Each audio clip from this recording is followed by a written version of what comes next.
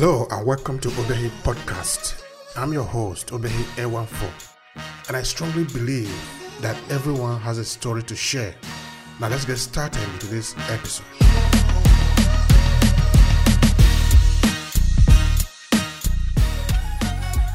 It will appear to somebody that is listening to us now, or the person who is trying to understand the Nigerian history, that we have actually been patching the system. You know, one thing is to build a house on a solid rock. Another thing is to build it on the sand, and you see that it's falling apart. You are just trying to patch it, put one thing there, put another thing, another rock there, put another stick there, thinking that it will hold. But it's not holding. We can see it. The Nigerian politics is so tribalized even in 2021. The way we appoint minister is so tribalized. It's not based on who is qualified to do the job. It's based on who do you know. The Nigerian system is so mysterious. It's not based on getting the best to do the job. And this way, the country is not moving forward. And even the next election that we are planning for, we don't know if the Nigerian kickmakers are ready to turn the table. They're just trying to patch it, but it's not going to work like this.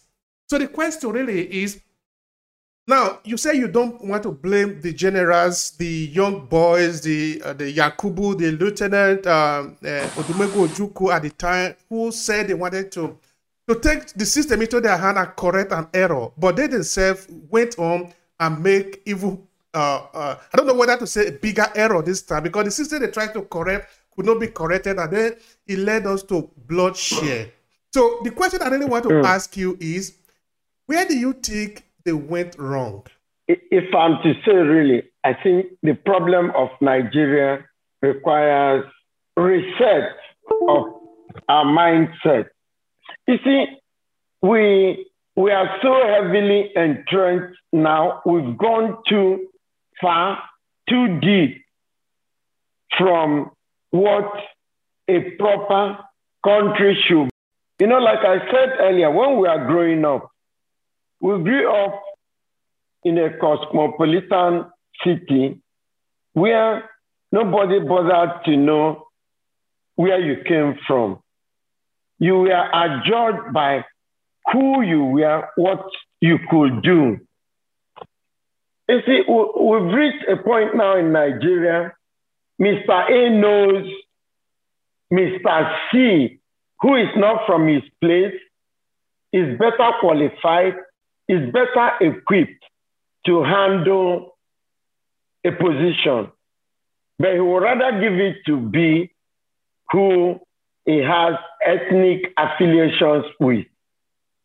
I'm not really accusing, maybe some parts, it is worse with some parts, but that is exactly where we are. And for as long as we keep doing that, we never see the light of day. We must get to a situation where if you really want to have a country that moves forward, then, I mean, it's like having a team. You choose a football team, you choose your best 11 if you want to succeed. You don't choose an 11 made up of one person. Let us have one person from one tribe so that, you know, things will work. And it even becomes worse when you choose 6 out of the 11 out of a tribe that doesn't have it. I mean, that's where we are now. Just because they think it is, they have the muscles, they have the power, they have everything to decide who is to be there. For as long as we keep doing that, Nigeria will keep moving backwards instead of moving forward. That's exactly where we are. At some time, moving backward instead of moving forward. Of course, I know the argument can quickly trickle down to other areas, you know? Like, for example, our heritage from the British.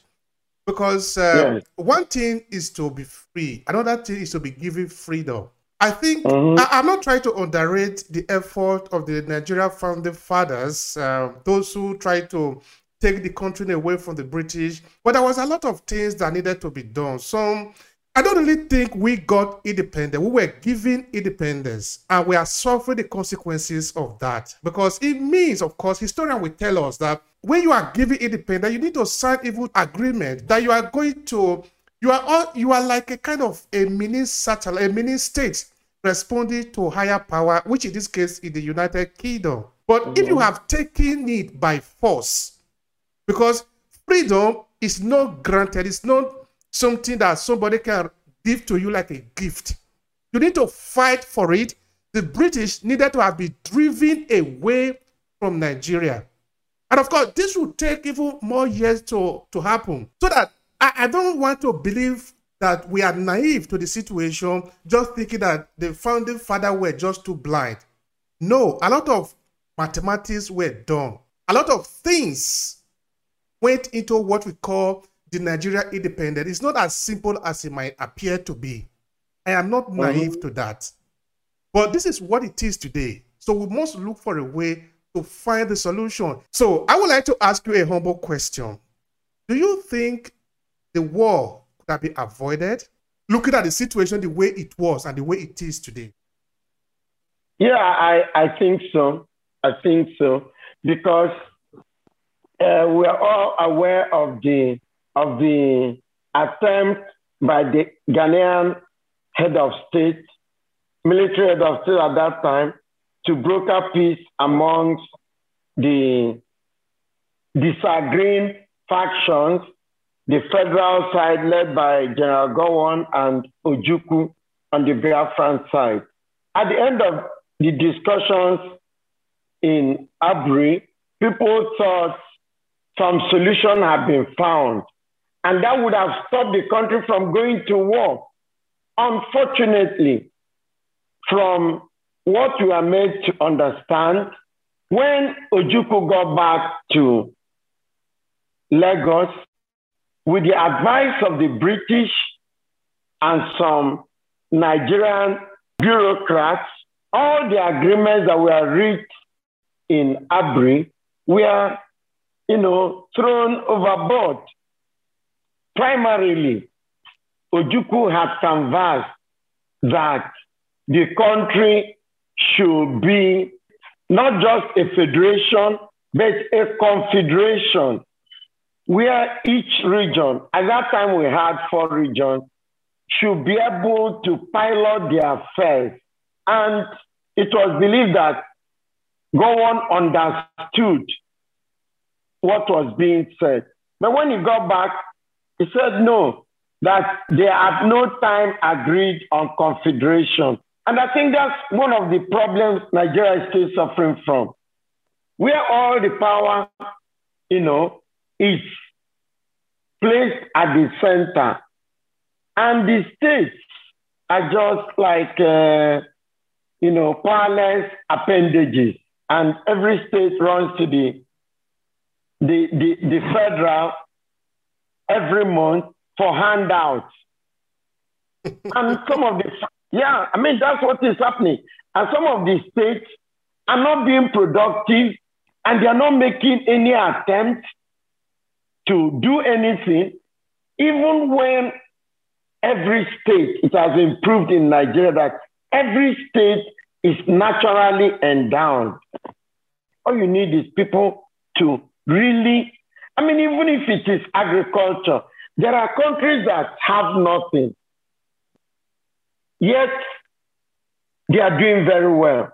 I know about Kenya, where they are earning so much from just planting flowers. People will not believe it.